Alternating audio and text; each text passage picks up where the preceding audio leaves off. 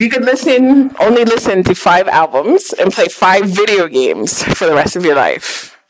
What would they be?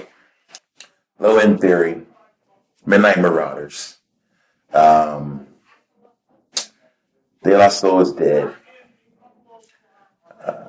Doggy Style.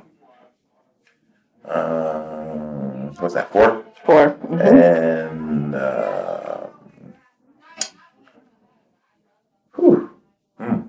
that one's tough. I would say To Pimp a Butterfly. Yeah, I would be cool with those. Those 5. A lot of honorable mentions though. There's Public Enemy, Nation of Millions. Mm-hmm. There's the first Wu-Tang album, Gangstar, Moment of Truth. So many others, but those are my 5. Video games. These have to be long games because So if I'm playing them for the rest of my life, Zelda 3. Zelda 3 on Super Nintendo. Okay. Link to the Past. Super Mario 3 for Nintendo.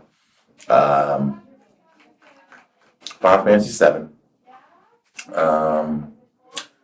Metal Gear? No, that one's not long enough.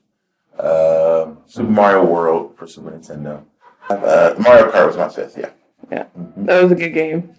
So much fun. We played many drinking games in college with Mario Kart. Mario Kart, yeah. Mm-hmm. Loser had to drink, and that was always me.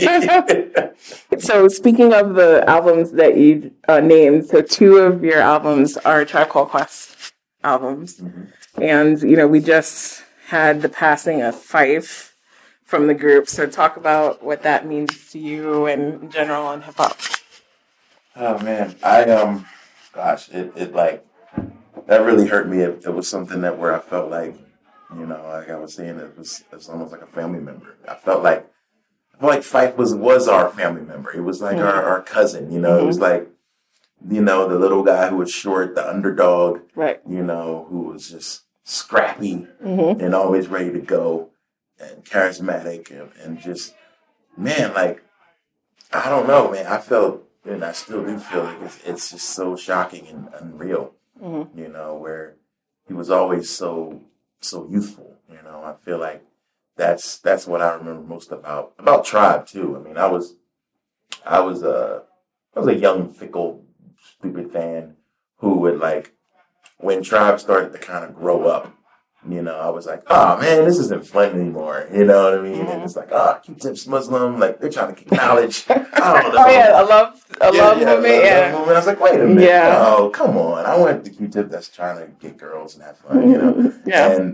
And I remember that, and I couldn't even listen to the last album because I knew it was the last album. Yeah, I know. I felt like it was morning, when that came out. Mm-hmm. I didn't buy it. Like, I didn't listen to it till way later. I mean, turns out there's some cool stuff on it. Yeah. But, like, it was like the death of a family member, like these were the guys who introduced me to hip hop. So, man, Phife's passing is something that, I guess I can't say anybody really saw that coming. So it's just something that it just hits everybody so hard. And it was, I feel like I saw a little bit of that in myself, of Phife, because I felt like he was always trying to prove himself, and just going back to the story and how, the documentary, and they talk about how him and Tip had some issues and things like that, and how people began to kind of write him off in the group, like he's just the other guy, you know what I mean? I feel like I've had that in my own situations where I'm like, I'll show you, microphone check, 1, 2, what is it? You know what I mean? Mm-hmm. So